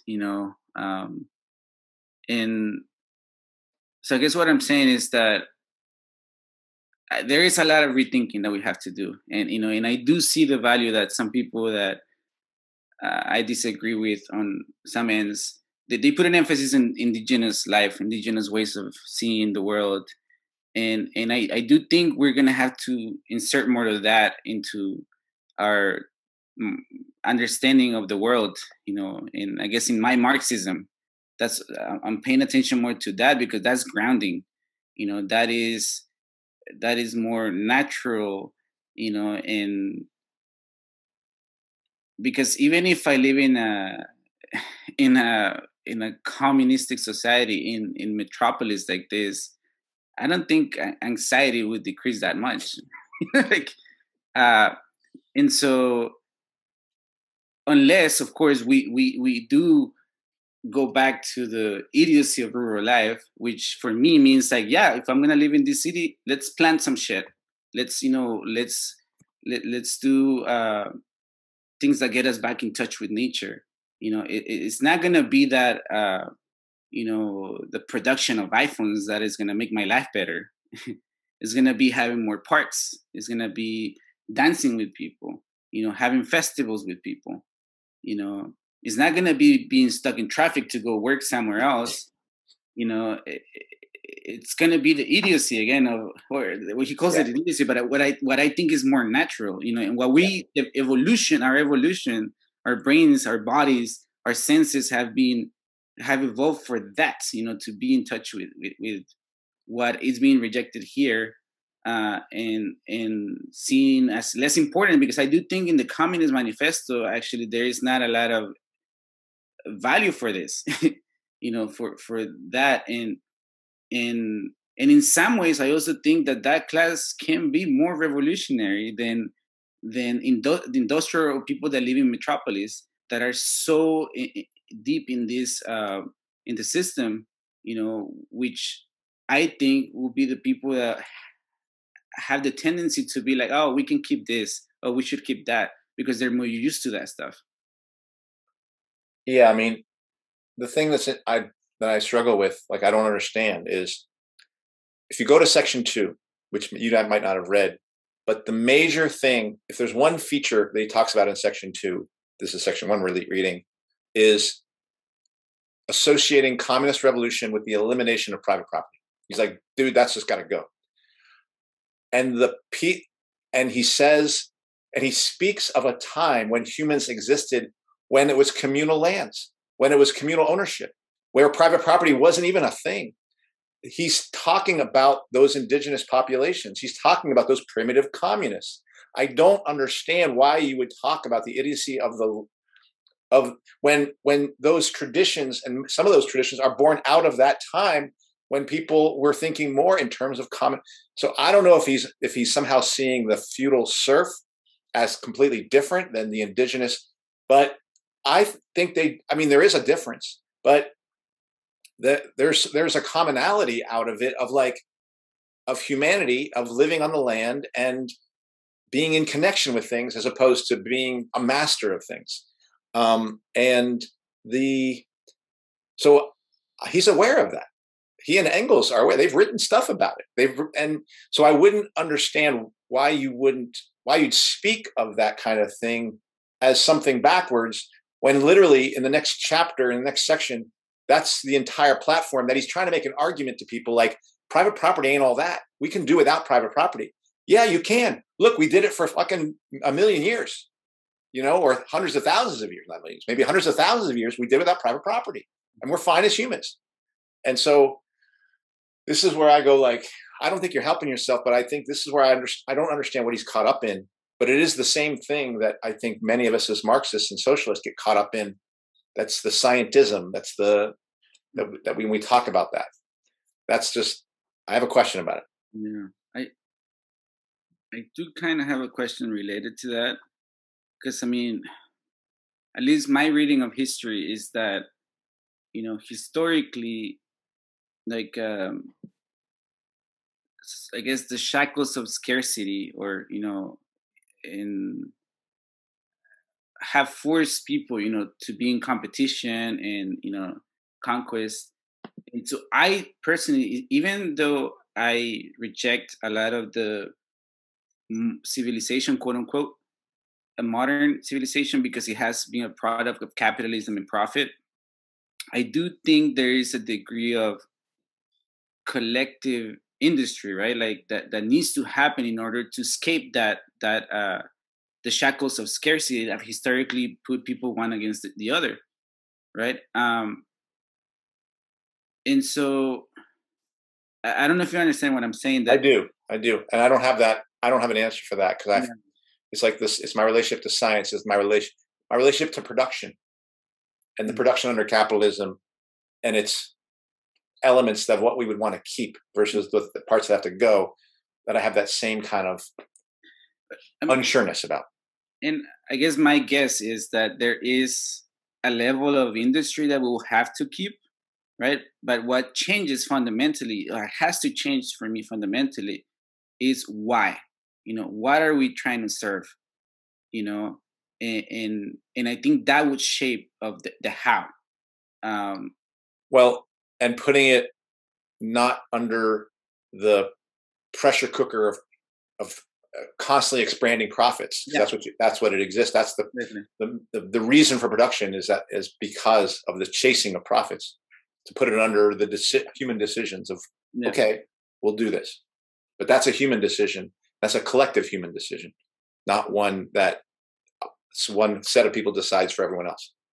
because I do go back. I remember going to Tikal in Guatemala, and and seeing these massive cities of the Mayas, who were more connected than we are to nature, and yet they still failed because they still had the dominance of a smaller class over a bigger class.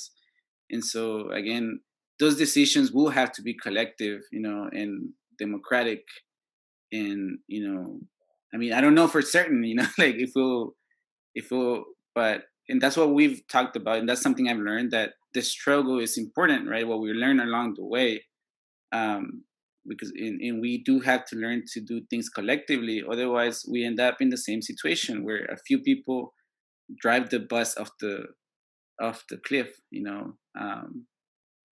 And I guess I do have a faith in our collective wisdom, you know, um, and that's why I'm a Marxist, communist, I guess, whatever.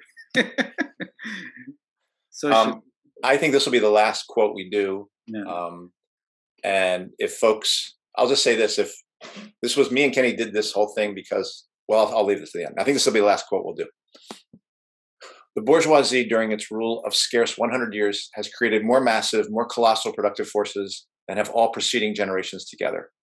Subjection of nature's forces to man, machinery, application of chemistry to industry and agriculture, steam navigation, railways, electric telegraphs, clearing of whole continents for cultivation, canalization of rivers, whole populations conjured out of the ground. What earlier century had even a presentiment that such productive forces slumbered in the lap of social labor? We see then the means of production and of exchange on whose foundation the bourgeoisie built itself up were generated in feudal society. At a certain stage in the development of these means of production and exchange, the conditions under which feudal society produced and exchanged, the feudal organization of agriculture and manufacturing industry, in one word, the feudal relations of property, became no longer compatible with the already developed productive forces. They became so many fetters. They had to be burst asunder. They were burst asunder. Into their place stepped free competition, accompanied by a social and political constitution adapted in it, and the economic and political sway of the bourgeois class. A similar movement is going on before our own eyes. Modern bourgeois society, with its relations of production, of exchange, and of property, A society that has conjured up such gigantic means of production and of exchange is like a sorcerer who is no longer able to control the powers of the netherworld, whom he has called upon by his spells. And I think I'll leave it as a, let's see. I think that whole paragraph is kind of important, to be honest. All right. Then I'll carry on with it. Yeah. All right. For many a decade past, the history of industry and commerce is but the history of revolt of modern productive forces against modern conditions of production, against the property relations that are the conditions for the existence of the bourgeoisie and its rule. It is enough to mention the commercial crises that by their periodic return put the existence of the entire bourgeois society on its trial, each time more threateningly. In these crises, a great part not only of the existing products, but also of the previously created productive forces are periodically destroyed. In these crises, there breaks out an epidemic that in all earlier epochs would have seemed an absurdity, the epidemic of overproduction. Society suddenly finds itself put back into a state of momentary barbarism. It appears as if famine, a universal war of devastation, had cut off the supply of every means of subsistence. Industry and commerce seem to be destroyed. And why? Because there's too much civilization, too much means of subsistence, too much industry, too much commerce. The productive forces at the disposal of the society no longer tend to further the development of the conditions of bourgeois property. On the contrary, they become too powerful for these conditions by which they are fettered. And so soon as they overcome these fetters, they bring disorder into the whole bourgeois society, endanger the existence of bourgeois property. The conditions of bourgeois society are too narrow to comprise the wealth created by them. And how does the bourgeoisie get over the crisis? On the one hand, by enforced destruction of a mass of productive forces. On the other, by the conquest of new markets and by the more thorough exploitation of the old ones. That is to say, by the paving the way for more extensive and more destructive crises, and by diminishing the means whereby crises are prevented. Yeah, that's there's so much fucking stuff in that one, and we're ending. But final words, Kenny, in terms of what you want to say about this. And should I keep it showing? Yeah, please. Okay. I mean, it's like you said, there's a lot. I when you asked me to reread this, I took a lot of notes on this paragraph. Yeah. But especially, I think now, like, people realize that crises are periodical in the system. Yeah. And in some ways, you can argue they become more constant, right? Mm-hmm. And again, Fabio Vighi argued that the COVID cover-up was in essence trying to cover up a massive financial crisis that was coming our way, and that they were trying to cool down the economy. It was not about life, because the greedy capitalists don't care about life. They care about profit. It's not about morality for them. It's profit what drives the system. And so I guess what I'm pointing to is that, again, I've heard so many people say that the Federal Reserve is stupid, that they don't know what they're doing. And I disagree. I also disagree that they have control of things. Correct. They know that shit is messed up. Basically, they know the system is in trouble. They knew inflation was coming when they dumped a bunch of money in the economy. And my point is that every time they try to fix a situation, they plant the seeds right for the next one. I think Marx says that it's in another reading. I don't remember where it's at. Yeah. But basically, that's what we're seeing. Mm-hmm. That we are right now. We're experiencing what they planted in 2008, what was planted in 2001. They've also used similar tools to try to resolve this crisis.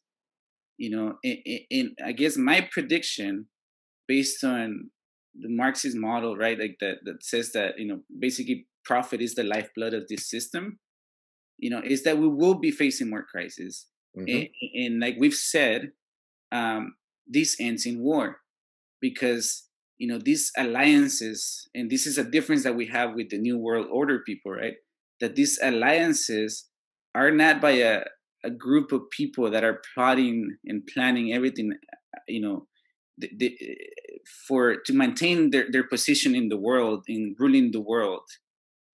What I you and I argue, I think, is that these forces, these crises, these trying to solve crises, seeking markets, because they have to, otherwise it dies, and their power gets dissolved if they don't continue to be aggressive. You have to be aggressive in the system. This ends in war, and so it's not environmental catastrophe, like that's something that you posed before, that is going to end our life, or threaten the lives of everyone. It's this competition that ends in war, and with the full display of the latest technological stuff that they use in war, because it's about dominance, it's about having the upper hand, it's about destroying your opponents. It's not about cooperation, you know Yeah. For me, the thing that's, I mean, the earlier paragraphs have some something there I would want to say, but I think I'm glad you asked me to read that last paragraph, because for me, the key feature, Marx is not, and Engels are not making an accident when they describe the bourgeoisie as a sorcerer who has summoned four powers from the netherworld that has called up, that he's implying that they cannot control. And I very much agree with him on this. Like, this beast, this capitalist beast, which is not about individuals or even a single corporation, but about a system that wraps the globe in it, is beyond the control of any of these players. But that is their job, is to attempt to control it, attempt to master it. That is their task. And it's an impossible task, but they have to try. And in doing so, and in trying to do so, they recognize that they sometimes by plan have to destroy massive sections of productive capital. They have to by plan. And other times it happens out of not planning. And that does lead to wars, which I do think in this case of a war will be, like, if you die from a bomb or from the nuclear fallout, are you dying from war, or are you dying from the destruction of the environment? Like both, right? So it, but also within it, he is saying that it's within that crisis is the kernel out of which the necessity of revolution occurs. Like, that is why revolution happens. Revolution doesn't happen because this system sucks, I would like a better system. It happens because the systems that exist have brought things into production that helped expand it, but at some point it no longer is expansive. It is destructive, and it collapses ever more on itself. And then new things must emerge out of that. We didn't get to the part where he talks about that we didn't get to the part where he talked about that force being the working class. Ultimately, like, the working class is the actual one product out of which can solve this riddle of capitalism. But it can only solve the riddle not by maintaining capitalism, but by destroying it, taking it away, and bringing a new order into being. And he does not say what that order is. The only thing he says about that order that he's most sticks with on part 2 is the elimination of private property out of such an order. Maybe I kind of agree with him. I think when I think about how to live, I think we are talking about people living like they did among the indigenous, like communally, where property ownership was like, what are you talking about? We don't even understand what you're saying, So but beyond that, seizing hold of the means of production, maybe. How much, what we decide to do with it, I'm not sure. But I feel like this paragraph is brilliant in describing in 1840s something that we see happening right now. Like, the world being rent asunder, not because somebody said they want to have a singularity, or some people have a crackpot plan, which I think those plans will exist. But the engine, the motor for that plan is not just some idea out of your head, like a god, like God's being born from the head of Zeus. The engine for the singularity is profits, is the drive for profits and the competition for profits. And these ideas emerge out of economic conditions. So this isn't something, this is a system that binds us all.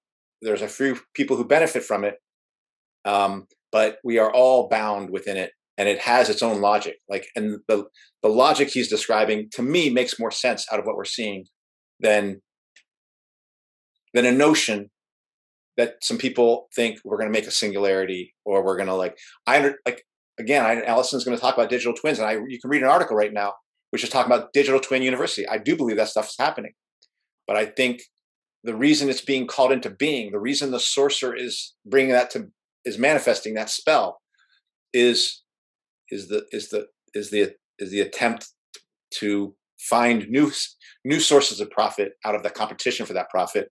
And the other feature that's not talked about here is not just the crisis of profit due to overproduction, but the crisis of profitability that comes when more and more of the features of your production become less living labor and more mechanized and what's called dead labor. The basis for profits all exist in the actions and the work of living labor. That's where all surplus value is extracted. If Marx, and this is not in Communist Manifesto, but it's more in Capital, if Marxism is right, then it basically says you can't do it. The miracle they're trying to produce is an impossible miracle. That spell will fail because they're in the formation of more and more dead labor and the formation of more and more machinery. The wedge of slice of that exists as profit will get smaller and smaller and smaller, and out of that will come new crises. Is the collapse in the rate of profit and the fall in the rate of profit. So I think they're screwed no matter what. But the fact is we're screwed no matter what, as long as the system is maintained. Just wanted to comment on the profit situation and like certain notions of.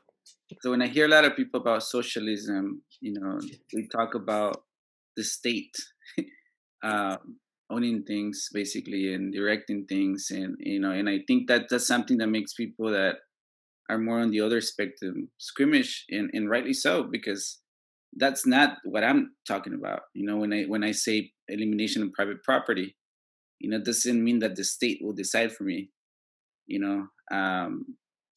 Because that is a dictator. That is a different type of dictatorship that I'm aiming for.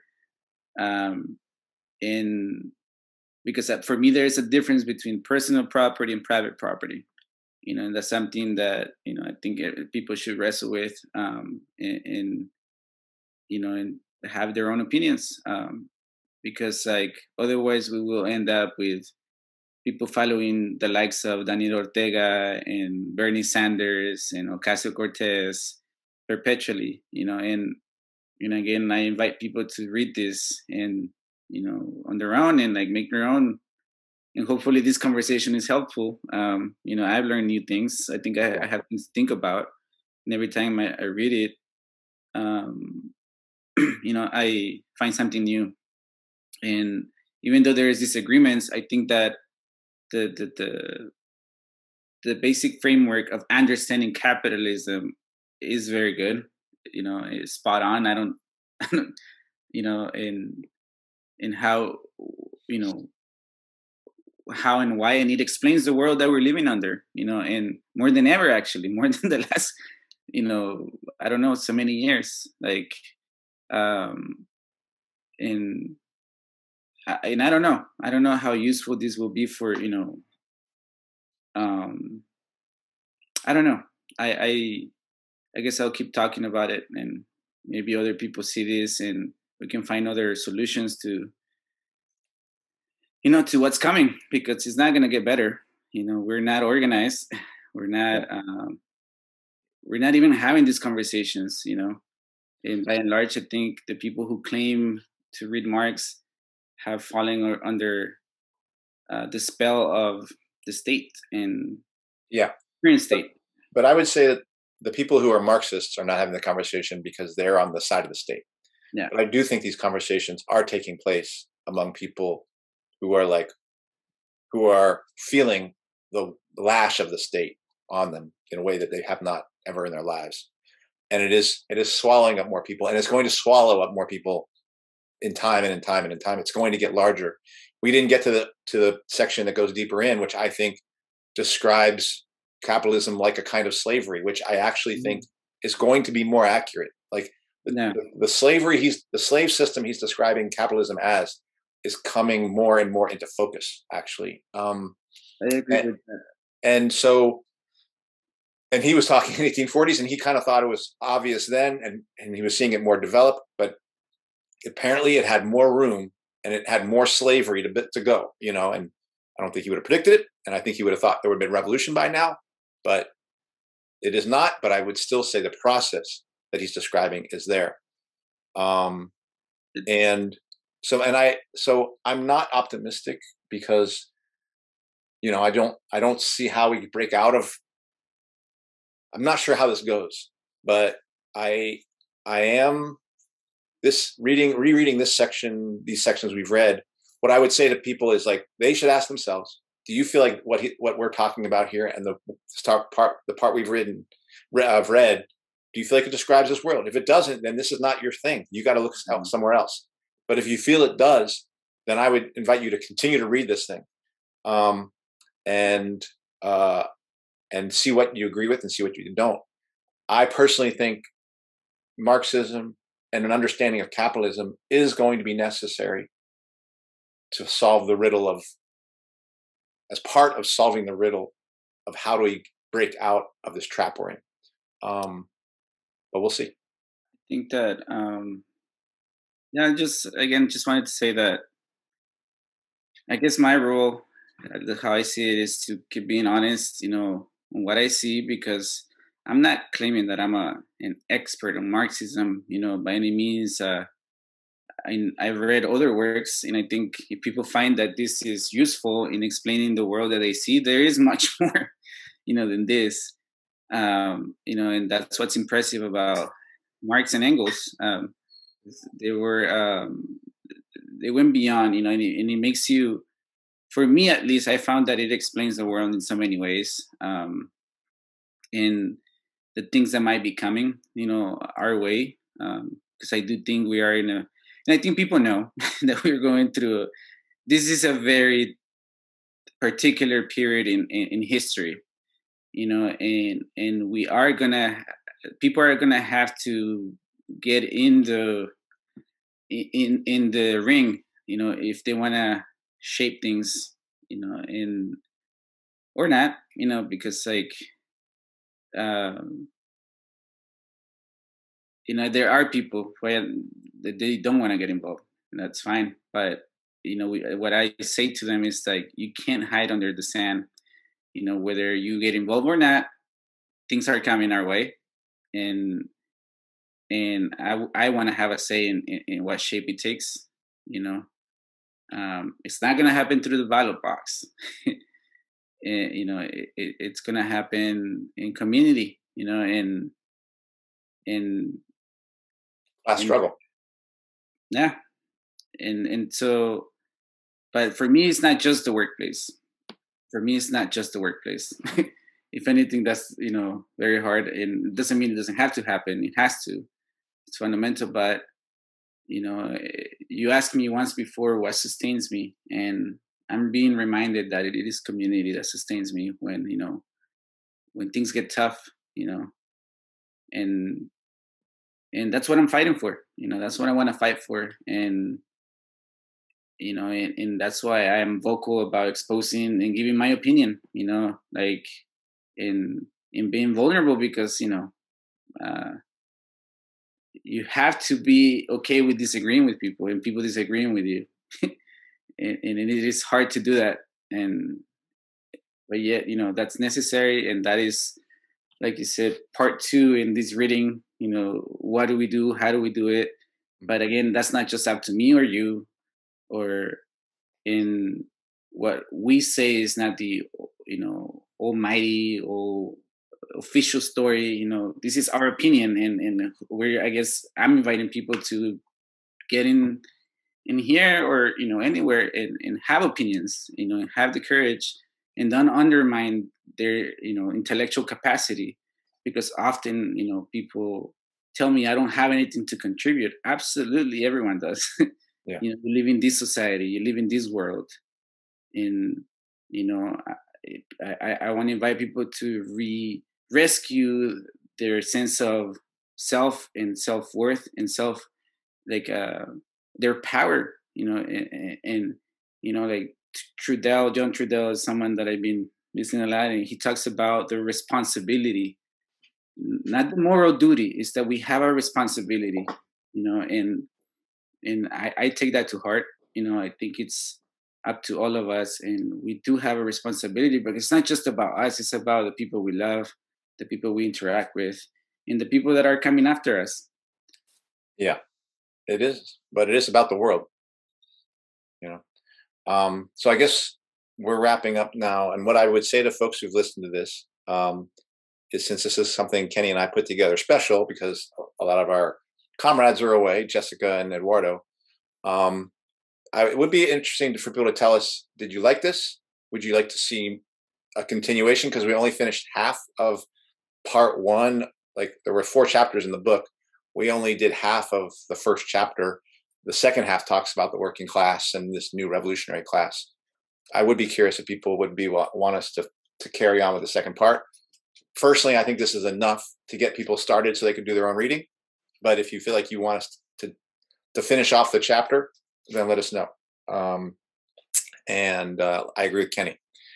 This is all something that we will do together, but at this point, you're going to have to decide for yourself: is this a journey you want to start on, and decide who you want to take with you on that. So, or at least who you're going to try to take with you, because you don't get to choose that.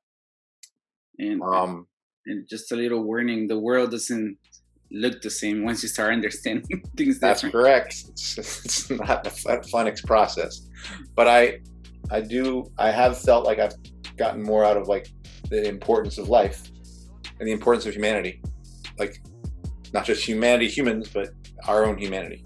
So, all right, let me do the closeout here. So thanks, Kenny. Good job. Actually, this was fun. That does it for this week's episode. What's Left is a weekly political podcast channel, Challenge the Mainstream Left. We post information about our topics and our guests on the episode notes, wherever you found this episode, or on our blog, what-s-left.webnode.com. You can find past episodes of this podcast channel there and connect with us. I remind folks, if you fancy anything you have heard here, please subscribe, rate, review, turn on your notifications to any of our 8 platforms on Spotify, iTunes, Stitcher, or 9 platforms: Spotify, iTunes, Stitcher, Google Play, BitChute, Odyssey, YouTube, Telegram, or Rumble. You can find our blog and any of those links in the episode notes wherever you found this episode. If you'd like to give us feedback about something you've heard or suggest something for us to cover, contact us through our blog. Kenny, thank you very much. I'll see you next week then. Yeah. Hopefully we'll see Jessica, and then we can see what we want to do next week. And that's it. Bye-bye.